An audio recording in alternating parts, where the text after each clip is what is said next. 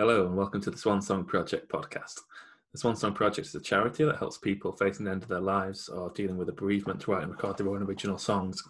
We're about celebrating lives, making memories and leaving legacies. If you'd like to find out more about the charity, ways you might support, or if you or someone you know might be interested in writing a song with us, you can check out our website, which is swansongproject.co.uk. The podcast you're about to listen to features a songwriter, and we talk about one of their songs. They share with us a songwriting tip, and they also share with us a song that's meaningful to them relating to bereavement in some way. This episode features Cleve Freckleton, also known as Reverend Chunky, and I hope you enjoy it.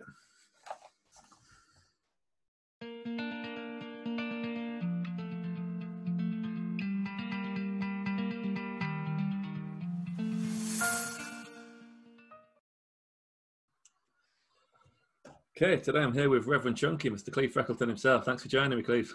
Absolute pleasure. We're looking forward to talk to you. If people have seen these Swan Song Project podcasts before or listened to them, you'll know we do them in three parts. First, we're going to have one of my guest songs. We'll talk a little bit about how they wrote that. Section 2, Cleve's going to share with us a songwriting tip. It might be useful for other songwriters. And then Section 3, we're going to talk about a song that's meaningful to Cleve in some way relating to bereavement.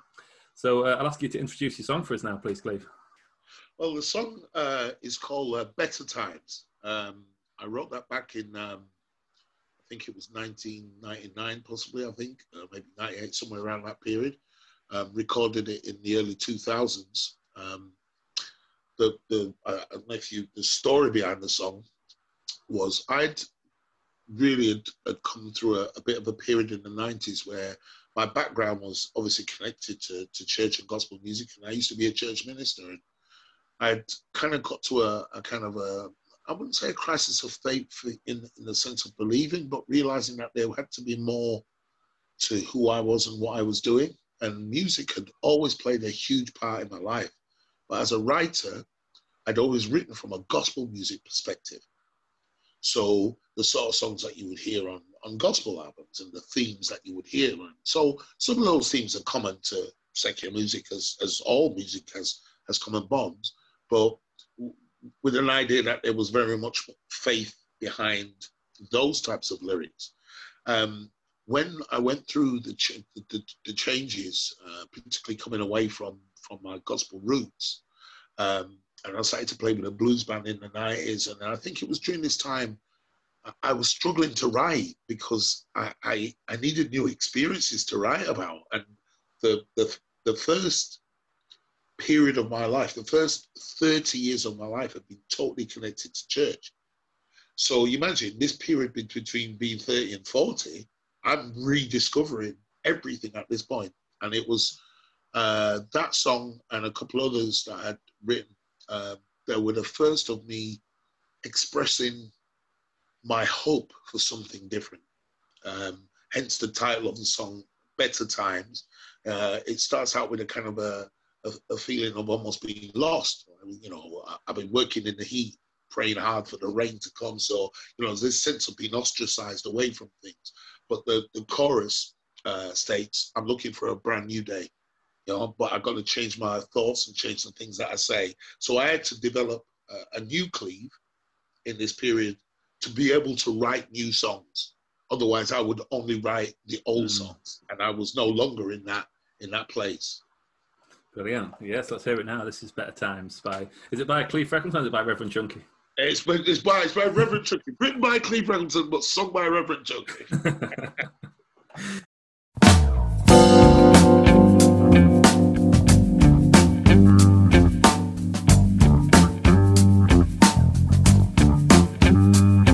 I've been working in the heat, praying hard for the rain to come. Freaking out in my mind, wondering when it will all be done. Dark clouds up ahead indicating that it's time to go. But I ain't got the juice to move. God, I feel so low. But I'm looking for a brand new day. I'll change my thoughts and change the things that I say.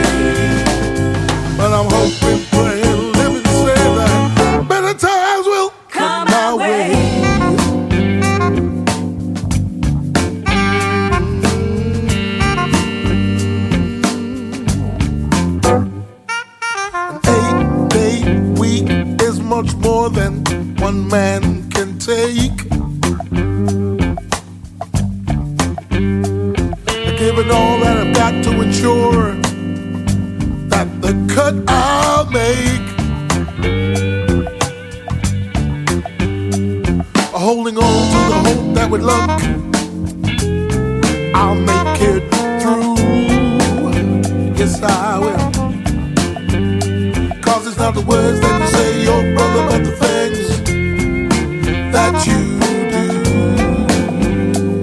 I want your help to say with me, oh, looking for a brand new day, and I'll change my thoughts and change the things that I say. Oh, but I'm hoping, praying, living, saying that better times will come my way. Oh, yes, they will. If you're listening to this song I'm singing, when will I see the sun? I put a pen in the step knowing that you're about to run. Yes, you are.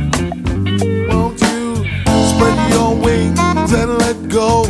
'Cause it's time to fly. 'Cause a cup overflowing is better than just getting by. I want your help and say with me, hey, looking for a brand new day, and I'll change my thoughts and change the things that I say. Oh, but I'm hoping, praying, living, saying better times will come my way. Oh, yes, they will.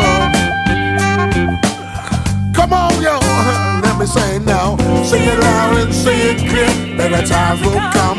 Times will come my way. Say it loud and say it clear. Better times will come. Times will come my way. Say it loud and say it clear. Better times will come. Times will come my way. Sing it loud and say it clear. Better times will come. Come my way.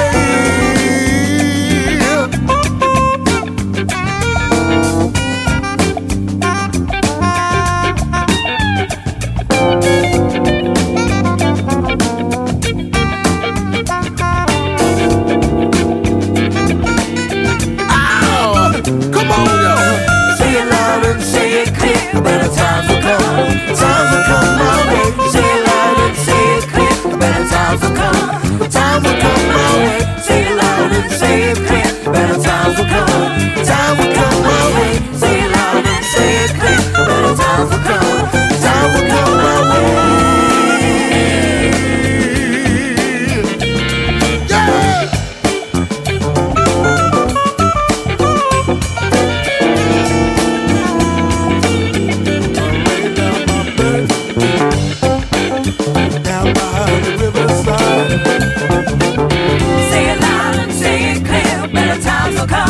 Times will come my way. Say it loud and say it clear. Better times will come.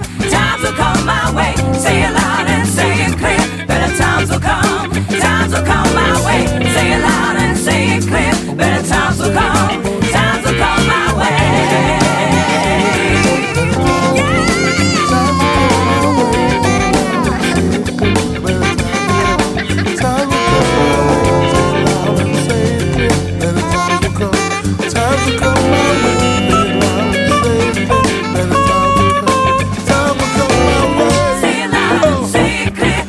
Times will come. Times will come my way. Say it loud and say it clear. Better times will come. Times will come my way. Say it loud and say it clear. Better times will come. Times will come my way. Say it loud and say it clear. Better times will come. Times will come my way.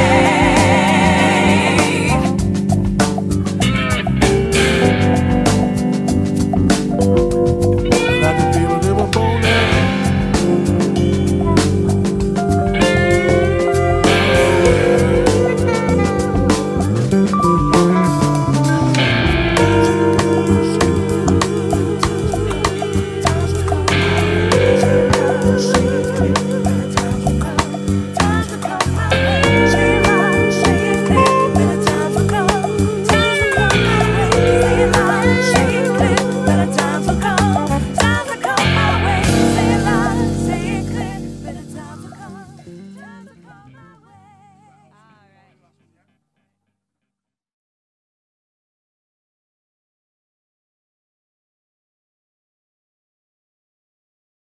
Okay, brilliant. That was Better Times by Reverend Chunky. Yeah, it's a great track. Your voice reminded me a lot of Taj Mahal on it. You know Taj Mahal, great blues singer? I was actually a huge fan of his. I should say, I am a huge fan of his. The blues band I used to play in, we used to play one of his songs, Strut. And I always loved that song. I loved the way it felt, you know, and I didn't really know, again, this crazy thing, bear in mind, coming from gospel music, my knowledge of music outside of that sphere was limited to popular music, because that's what I would hear on the airwaves. It wasn't until maybe I think I started to get to 17, 18, go to record shops, and I'd discover, you know, some of these other artists, or I'd see the name of a musician who I knew played with One Eyes, but then he might have his own album. And it kind of, you know, it opened up the world. And Taj Mahal was one of those artists. It was a bit later I came into it. But yeah, just if an influence is there, I'm going to take that as a compliment, to be honest with you, because definitely. He's definitely one of my heroes, man. Yeah, he's one of my favourite singers as well in the world. So it's definitely meant as a compliment. Yeah, it's a beautiful song. And I was really interested in what you were saying about, so a few things came to mind when what you were saying about the song is that idea of being, if you write in a certain genre, having to write in a certain way, it's kind of very common, isn't it? And I had the same when I first started writing blues songs. It's like, right, if you want to write a blues song, you have to write about these things. And then it is interesting when you start exploring other areas. The question I was going to ask you about it is, and the other thing that I was thinking about is having a song where the song's about that looking in a way. Yeah, like you were saying, quite some of those lyrics where like that's okay as well. It's not like you have to be like, right, I don't know what to write about, so I won't write any songs till I find one. You can write a song about that journey. Actually, that's how I think albums are easily constructed, because if you take an album as a concept, I oddly enough, I've just started recently investing in writing an album a little bit about a journey, but really just been in this kind of in the last 20 years, because truthfully, like I said, in the first 30, there was a different story taking place. And I could, you know, there were songs that I've written in that period that won competitions in, you know, in those genres and stuff. I would go and see artists, great gospel artists, but some of these crossed over into pop music.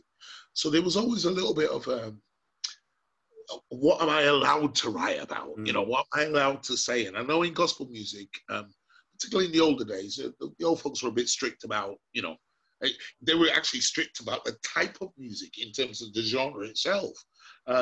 Considering I come from a Caribbean and West Indian background, reggae music was frowned on in church. Oh, wow.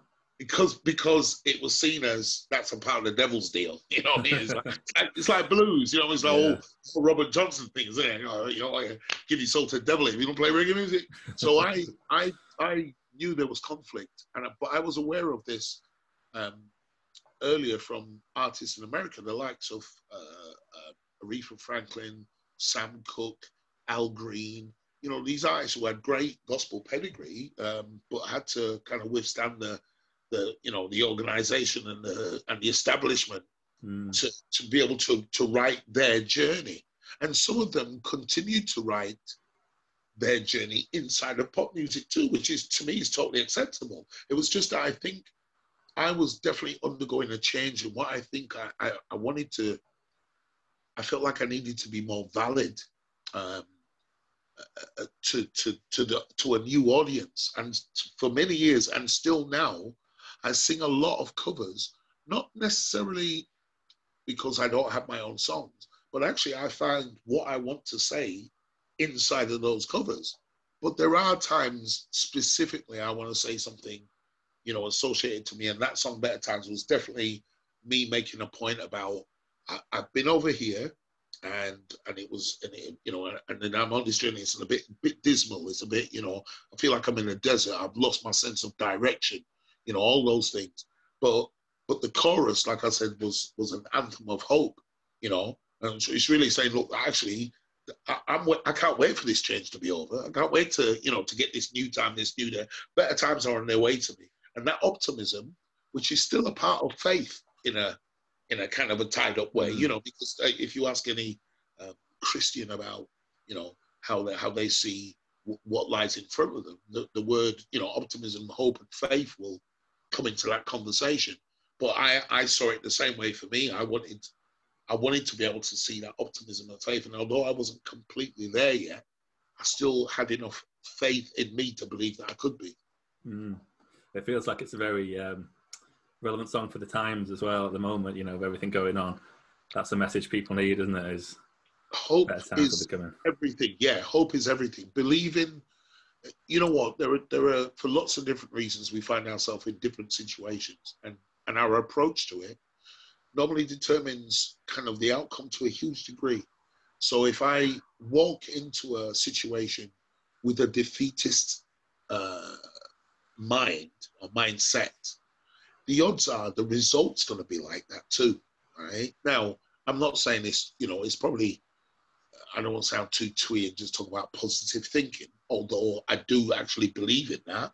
But it's more the idea of an approach to something. So I'm a huge sports fan, and I'm always curious when an underdog beats a really big favorite, because, and I'll, you know, just without kind of going too far from this, I was watching football over the weekend and the last 2 weeks, and I've seen some ridiculous scores of teams who are supposedly the lower teams beating these higher teams. And I've always kind of wondered about that. Big cup competitions over the years, they call them giant killers, don't they? All these teams beating that team.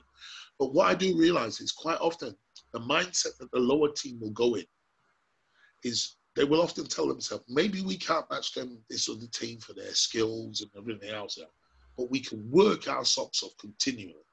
And if that team who is the favorite team, who has all them skills but doesn't work as hard, the odds are you're setting yourself for an upset. That's how those things happen. They get turned around.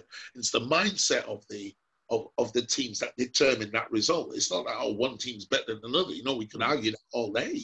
But the truth is, to get that result, somebody's gone in there and gone, I don't care about how they think. I'm going to go in there and make a change. And I think in the light of all that we're facing, and then this is huge, I am a true believer in this, that the way we approach things mentally, the way we approach one another mentally, the things we have to say to one another. Everyone's wearing a mask, but that doesn't mean I don't have to wear a smile, right? So even beneath my mask, I'm smiling. You can see a smile in someone's eyes as well, can't you? Oh, all the time. And you know that. You know that. Well, you know, it's great. But it's the idea that, you know, there's a thing cut off and all of a sudden it's like, well, you're separated from your fellow human. I actually say to them, you know what, man? I see love in someone's eyes anyway, you know. Even that I was just coming out of the train station and a lady said, excuse me. And the way she said, excuse me, was so warm. It was just, you know, it didn't matter whether she had a mask on or not. It was just, that's us being the best of humans that we can be. Yeah, that's a beautiful sentiment. I really like that. You can still smile under the mask. I've got a question, which is a bit of a weird question, but relating to what we're talking about with the song and that journey of you searching for this different thing with the music and things. Did you find it, and could you describe what it is in a way? One of the things I was thinking about, I know, like, you're obviously, what the viewers might not know, Cleve, there's a lot of community music, you do a lot of busking, and I know that something, just the conversation we were having before we started recording, how important using music to connect with people is to you. And like, I was just thinking, do you feel like, was there a way you describe it going from that, the gospel, to where it was you got to, and now how it kind of amalgamates in what you do? Yeah, I mean, I suppose to get you to understand how the transition took place. So I was actually going through a personal trauma. I was going through a divorce at the time, and I'd been living in America and working for the church and organization. I was a church minister and on what they call a rota, so I would be sent to different churches. Like if you were going on holiday, I'd replace you 2 weeks till you came back. You know, it's that kind of thing. So I was doing that all over. And on one side, this was an incredible experience. I was in a country where the roots of the gospel music I'd been listening to had come from. So I was living a dream in so many ways. I was surrounded by Hammond organs and grand pianos and Fender Rhodes. It was like, honestly, it was like a real dream on one side of it. On the other side, going through this personal trauma, you know, what I say to people is, no matter how beautiful the world seems, if you're going through something, it seems a dark world.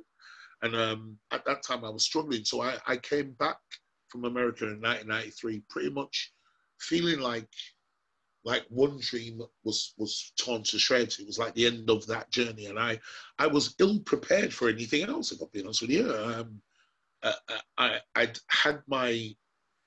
Bear in mind, I was brought up in that tradition, so everything I was geared towards, you know, being in that life. Then all of a sudden, I'm out in this wilderness, you know, feeling alienated and a bit lost, and I had a gig yesterday, which oddly enough ties into what you've asked here. So a band that I used, the first musician who I met when I came back from America in 1993 was a guitarist called Wayne Clark, who I met him in the laundrette, right? So I was getting some clothes and I'd just seen this guy sat there, but what I saw was his guitar. So being a musician, and at that time I was shut away a little bit, but it started a conversation. So I spoke to him, and it happened that he was at the music college. He was a few years younger than I was. And we got talking, and he said, look, there's a group of us. We're all hanging out and stuff. But, you know, why don't you just come up and just come play some music with us? And that was the first time. This was probably around March. So I got back from America in the end of January. And I think it was towards the end of March or early April. I had this conversation with him, and I ended up playing with these guys who eventually became the band that I started working with. And we had a kind of a reunion gig yesterday afternoon, and the conversation was going back through all of that. So coming to the question you asked me about the changes, when I started playing with these guys, I think what I realized was I wanted to say something, but I didn't think the world wanted to hear what I used to say. Now, maybe I could be wrong, because that's like saying, well, gospel music isn't relevant to a generation. And I'm prepared to say I was wrong, but that's how I felt at the time, that I needed to be able to say something different. And these guys I was playing with, who were brilliant musicians, they were also writing songs as well as we were playing covers. So I kind of got involved a little bit in the writing process, a little bit with those guys. And on our album that we did in 1996, I think we had 4 or 5 of our own songs on there and some covers. And one of the covers I did was a song I learned in gospel music, but it was a Stevie Wonder song called Heaven Help Us All. Nice. So that song, I wouldn't have naturally sung it, but when I told one of the guys in the band I knew it, they were like, yeah, man, we want you to sing that song. And I think they were encouraging me, even when I think about it now, still to be me. So whereas I think I was trying to get away from. Yeah, it's like not throw it away. Yeah, yeah. Like you take it with you, but add the new stuff to it. Yeah, and that's what I think they were encouraging me to do. And now when I'm looking back on it, I'm thinking, actually, even when I look at the songs I write now, the sort of themes that are in those songs are still connected to gospel music in a huge way. And just because they don't say, quote, Jesus in them, you know, there's no less gospel, because the word gospel just means good news, right? So if you ask about better times or change is going to come or reap what you sow, they're all good news songs, you know, which I've written. So I suppose it's looking at it in a less narrow way, because like I said, when I was younger, it was quite the kind of parameters were quite narrow for gospel music. This is gospel music, that's not. Whereas as the years went on, people like us in Aretha Franklin, Sam Green, Al Green, Sam Cooke, they began to broaden those kind of, you know, barriers, and allowed gospel music to come into a mainstream, as well as automatically mainstream filters back into gospel, because some of these musicians who I've known and loved, they would be playing for James Brown one week and then playing for, I don't know, the Hawkins singers who do Happy Day the next week, you know. And it was understanding that you could have this role and there need not be a division. But I think as a writer, being able to be clear about what you want to say is necessary. E flat is an E flat, whether you're playing it in jazz, blues, reggae, rock, you know, folk or whatever, yeah? But what you say, to me, is a whole different thing now. You know what I mean? The messages there are totally different. Yeah, definitely, yeah. Yeah, great points, Cleveland. Another one thing I was thinking of that with, you know, with gospel, regardless of the musicality or the lyrical content of it, there's a feeling of togetherness, which is common in gospel, and it's about that connection with people and bringing people together. And I think that's something what you carry in all the music you do. You know, whatever the song is, the way you perform it has that kind of vibe to it. I think, it's very much like about the connecting people, bringing people together. So I'd say that's, and that's such a strength to have as a performer, that, bringing people together with it. And I think that's just something in the way your music works, whatever songs you're playing. Thank you. I again talking yesterday with those guys and performing with them. So we've not been together in a band for over 20 odd years, but we did have a kind of reunion a couple of years ago. But this is the first time we kind of, we set out. There were some members who couldn't make it, but there was a fair number of us. I think what I realised yesterday was that I'm trying to be not insulting to myself here, but I've always been the ringmaster, right? So I understood this from my church days was it didn't matter how intelligent or how clever I was, or how brilliant my oratory was. It was actually how people felt that really mattered. That's what would cause them to remember whether it was a good Sunday or not, And I think I began to very early. My dad, even though he was totally associated with gospel music, he used to love Elvis Presley and Ray Charles, and I know he loved the showman in them. That particularly struck him. I knew that, and my dad was actually a showman. The more I think about it now, I learned my music my music from him playing guitar and playing piano. My dad would go to church, but the way he played, he would draw attention. There was something about the way he do it, and I think so. I've always been aware of how much, particularly in gospel and in I don't know if you've ever seen that film, The Blues Brothers. Well, there's an incredible scene where James Brown's in there, and I know, so people are always laughing about it, but I say to them, that's the kind of church I went to. That's what it was like, people somersaulting all over the place and carrying on. But there was a thing about, it was drama and theatre, and I think it's important.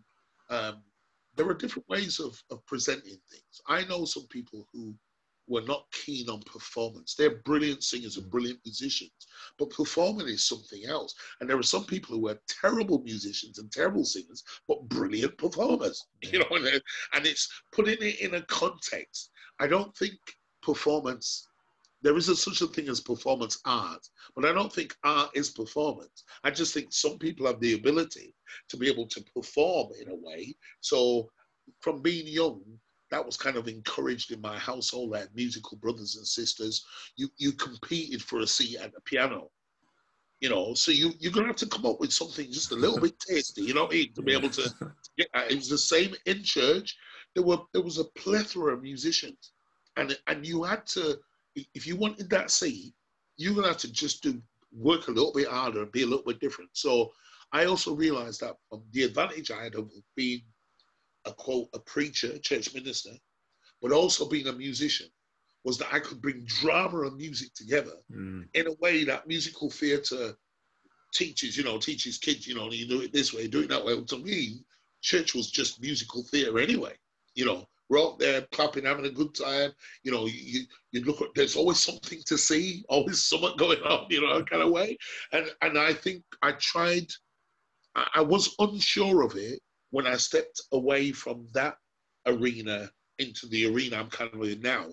But what I have realized is that it served me everywhere I've gone from. Whether I'm busking in the street, it's still the same conversation, or whether I'm running a choir, which is something I love to do, particularly for me, voices are everything. And, the fact that this is called a swan song, it's the idea that you're asking someone to express, they're expressing it. So for me, that environment, wherever I am, is something I think is always going to be a part of who I am, whether I'm singing a nursery rhyme to a child, or as on Friday, I buried a dear friend on Friday, and whether I was singing something, from another genre or another way, it's still the same thing. You communicate it with who you are.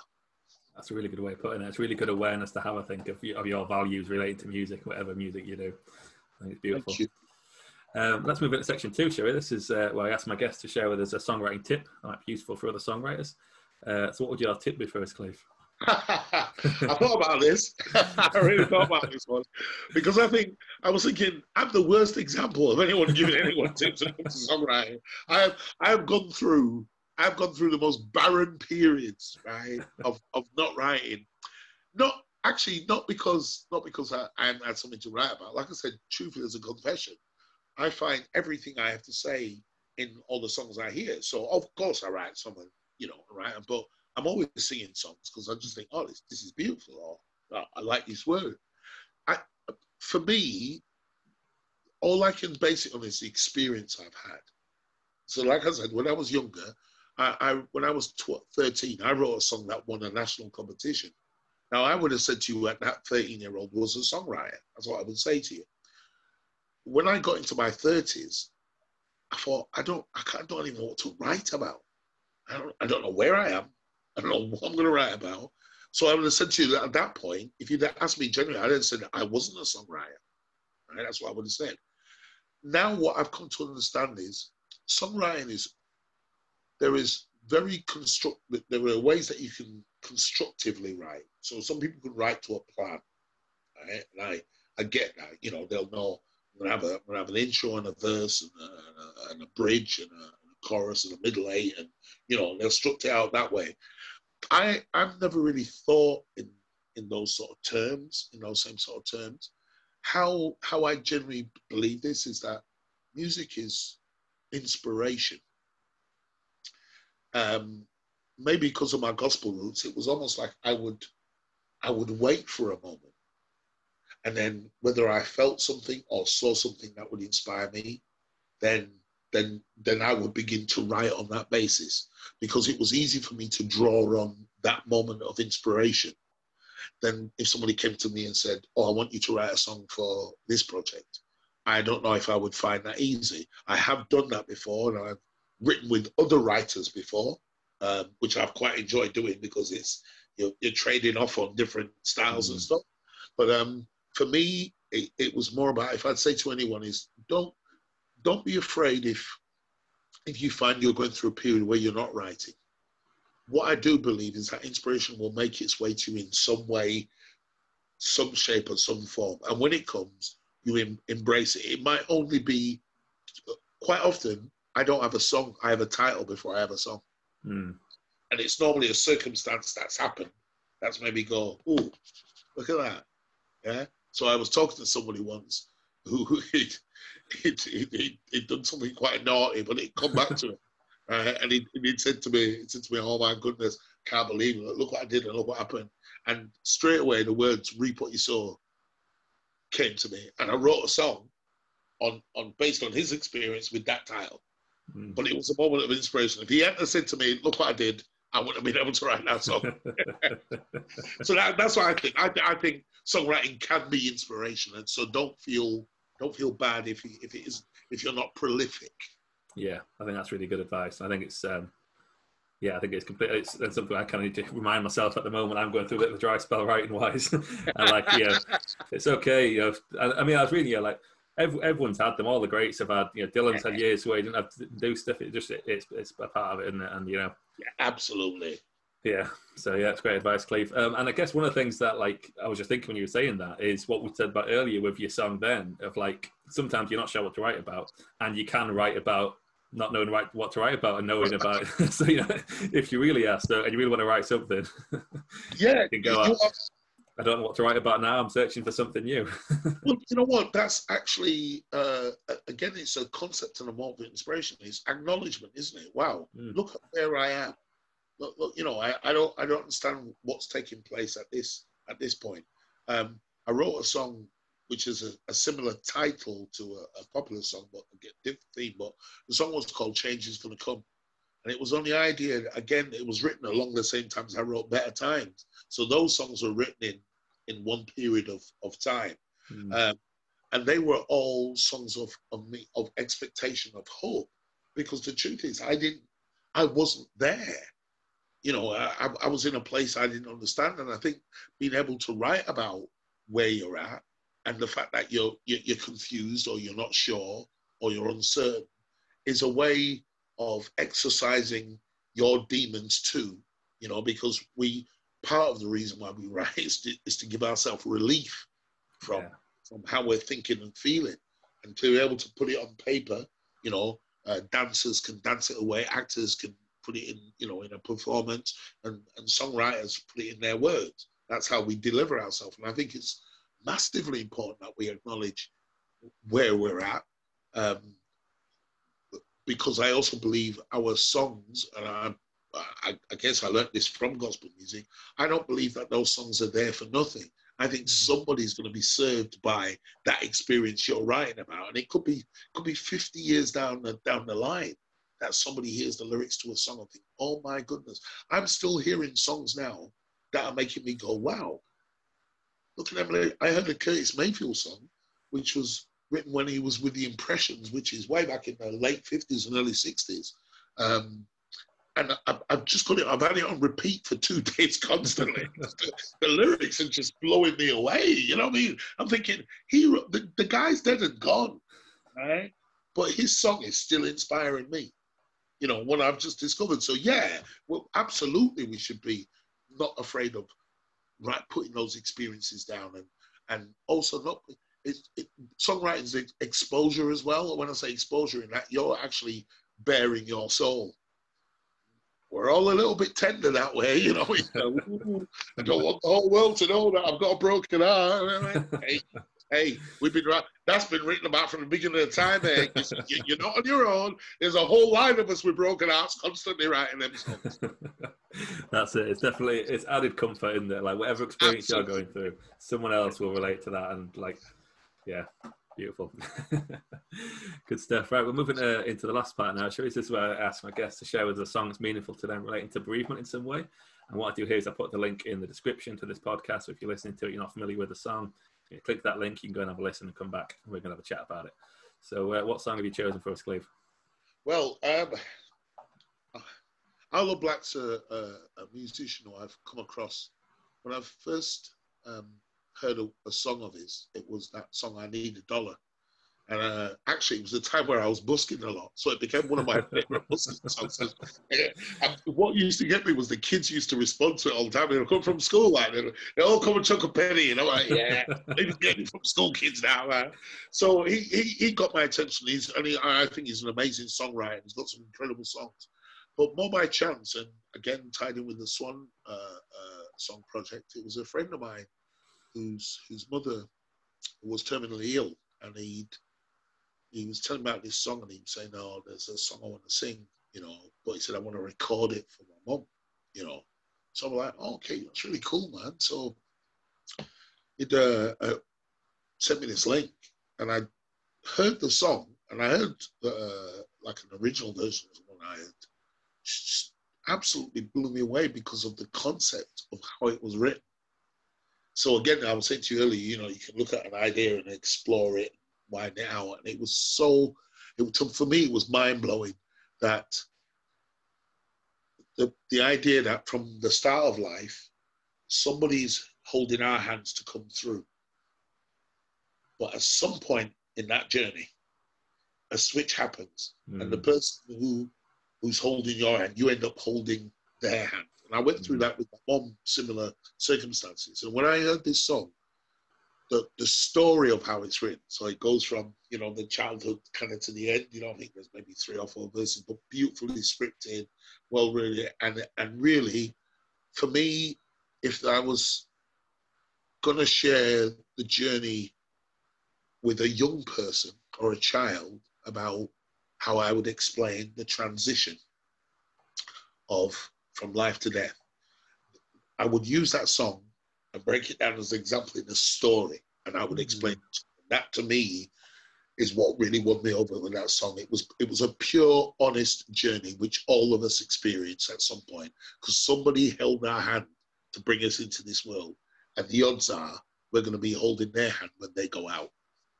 That's a beautiful way of describing it, Cleve. I really love the idea of using that as an example of how you'd explain it to a child. Yeah, it's a very cleverly written song. I love it when artists can do that, where, you know, take the phrase that's the chorus, and then like the context around it, what the verses give, So yeah, the examples, this Mama Hold My Hand, isn't it? Yeah. And the first one's as a child and saying Mama Hold My Hand. And then there's the Oh, verse where he's older when you're a bit rebellious and doesn't want to say Mama Hold yeah, My Hand. absolutely. And, yeah. And we've all been there, you know, we've absolutely all been there. And it's incredible that, you know, you say that he's written it with that concept, you know? Yeah, yeah. And then, yeah, getting to the end where then it's, when his mum's older and frailer. And thought, yeah, it's a beautifully written song. It's a beautiful concept. And I love song. I mean, Aloe Black's a fairly young man, isn't he? Certainly when he wrote that song, and like having that kind of perspective on life as a whole and projecting into the future. And oh, it was amazing because, like I said, my friend who was going to record this song, he asked me to play the music, so I basically just replayed the music and he sang over it. But the whole idea was it was his mum, and he was saying that I couldn't think of a more perfect way of summing up that journey, you know. And like I said to you, to me, having looked at it, and I worked in a special school for a while where life wasn't guaranteed for, you know, some of those young people. It really, again, opened up that world and making me think, yeah, wow, there's a transition here, and being able to kind of put yourself in that position where, like you said, from the beginning, you're the baby, then, you know, later on in life, I remember becoming that rebellious young man, you know what I mean? I never thought I was a bad guy, but I just remember, I don't want to hear what you have to say, you know, just, that's where I'm at, you know. And then, you know, it's so crazy because, you know, my mum's passed and gone on now, and I was going to share this with you. I remember I'm a professional artist, and I could not complete a song at my mum's funeral, right? Because what I realized was the well of emotion that came in was made, and it was a song that she used to sing to me when I was a kid, right? And it was, when I look at the lyrics of that song, it's a really old song. It was like a song about kind of passing over. But when it came to be able to sing it, the emotions were just way too much. And I remember thinking, wow, I sing at other people's funerals. I do, you know, it's for lots of different reasons. And yet still the person who was closest to me in that way, I couldn't manage it. There's no way I could manage it. And hence at that point, I was still saying, Mum, hold my hand because I can't finish this song. Yeah. Couldn't manage it, man. Yeah, I mean, I can imagine that. Well, yeah, I mean, I've played at other people's funerals, but playing at a funeral with someone so close to you, like, it's a different kettle of fish, isn't it? Totally different. But yeah, I think it's beautiful. What you were saying about the song for your friend, for his relationship with his mum, is kind of goes back to what you were saying as well about finding, you know, what you want to say in someone else's song and how often that happens. And did your friend say what it was like playing it for his mum, the recording? Was it after she died that you did it? Yeah, so he recorded it before she died, but he didn't play it. He didn't play it to, obviously, till, you know, at the funeral. Okay. But he actually, it was a smart move because he said the same thing to me. He said it was better for me to record it because there was no way I could sing it at the funeral. And actually, he taught me something there, thinking, oh, actually preparing, which again, meeting you threw some of these things into that light, is the idea of preparing for something in front of us, which is inevitable. But like I said, the amount of emotion that's involved at the time you have to deal with it is just a little bit too much, you know. Yeah. So, and it's a lot to put on yourself in terms of, like, you know, you've all, the strain of dealing with something like that emotionally is enough of a challenge to then have to be using your skill set. Yeah, it's a completely different skill set, and like absolutely. And there's a lesson that I can say I learned valuably there was. I would say to you, I told you I'm a performer. In most circumstances, I can go somewhere, no matter how difficult it is, and I can go and do a job. I know that. But like I said, I didn't account for the well of emotion that was involved there. And that was really the part that really kind of, you know, made me realize, wow, actually, something that you're doing here is an incredible way of, you know, regardless of communicating something, whilst we don't have to overload the emotions at that point, you know, to be able to do it. And I think the fact that you're creating opportunity for both parties, if you want to look at it that way, to be able to, you know, to reach out, and it's just absolutely amazing. I think it's really, really beautiful. Like I said, I had to learn that lesson, and it's that thing of hearing that song made me realize, well, this is a journey, and it's how the journey starts and how the journey ends are all encapsulated that one song, How I See It. Yeah, it's a beautiful song, man. Thanks for sharing it with us, and thanks for coming on the show. It's been great talking to you. Always a pleasure. Okay, we had a slight technical problem there, but we're back now. Cleve was just saying some nice things about Swan Song, so thank you for them, Cleve, before we got cut off. We're just about reaching the end of the podcast anyway, but I just wanted to, before we go, thank you again for your time, Cleve. It's always a pleasure talking to you, and I always really like your perspective on music and the benefits of it and how it brings people together, and it's always nice to talk to you about such things. Before we go, is there anything that you've got coming up that you'd like to mention where people can check you out? I'll tag all your pages and stuff in the description so people can follow you, but anything particular people can catch you at? Yeah, there's so on Friday the 23rd of October, I'll be at a hotel bar, Salon Privé, which is in Dakota, which is on Russell Street in Leeds. Okay. I'll be playing an early sort of evening gig, 5:30 to 7:15. So if you've had to finish work on Friday and you don't fancy going straight home, you want a couple of drinks before you maybe get off home or something like that, it'll be a great time. I do like playing there, but I also like the fact that it's early enough in the evening. People to be able to, because quite often as you get towards the end of the night, just naturally with the sale of alcohol and all those things, your balance and your vibe in a gig can change. But there is something quite different about playing early evening. There's a little sense of expectation, a sense of relief that people have finished work maybe, and that's it for the weekend or whatever it is, So I'll be playing at Salon Privé, which is part of the Dakota hotel and bar chain, on Russell Street in Leeds from 5:30 till 7:15. There are other gigs that will come up occasionally. There's the Taylor's Gin Bar, which is in the Grand Arcade. There's also the Domino Bar, which is also a regular place where we're beginning to play again now. So it's feeling like there is more things going on, music in general. And I'm so pleased for the musicians who, many of them have been on hold, during this time. And there's been a lot of uncertainty around our industry and our art, and still is. But I'm hoping for better times, my friend. That's what I'm hoping for. Good stuff. Nice way to finish it. And you also do a lot of busking, don't you? So people might catch you around Leeds City Centre. Oh, you'll catch me in Leeds City Centre, in Bradford, Huddersfield, Wakefield occasionally. The one thing I will say, if you don't know it's me, you will definitely hear me before you see me. That's an absolute guarantee. You'll know, I know that voice from somewhere. But yeah, I do believe, and I'm going to continue doing that as long as our councils and our governments don't say that we can't. Then for me, that's an important thing. It's the gatherings on the streets now are immense when people see musicians playing. And I've witnessed that with other people as well as with myself. It's a game changer right now. And I think any musician who is wondering about their worth and their soul in this environment, and while we're going through these circumstances, take your stuff to the streets. You'll see the difference there. Great stuff. Great advice. Thanks a lot for your time, Cleve. It's always a pleasure, man. And hopefully we'll get to meet up in person again soon and have a sing. I hope so too. And thank you. And I just want to say again, amazing project. Really, really glad that you carried on doing this, mate. I am. Thank you, man. Thank you. Appreciate the support. And thanks for tuning in, everyone. I'll be back with another episode soon.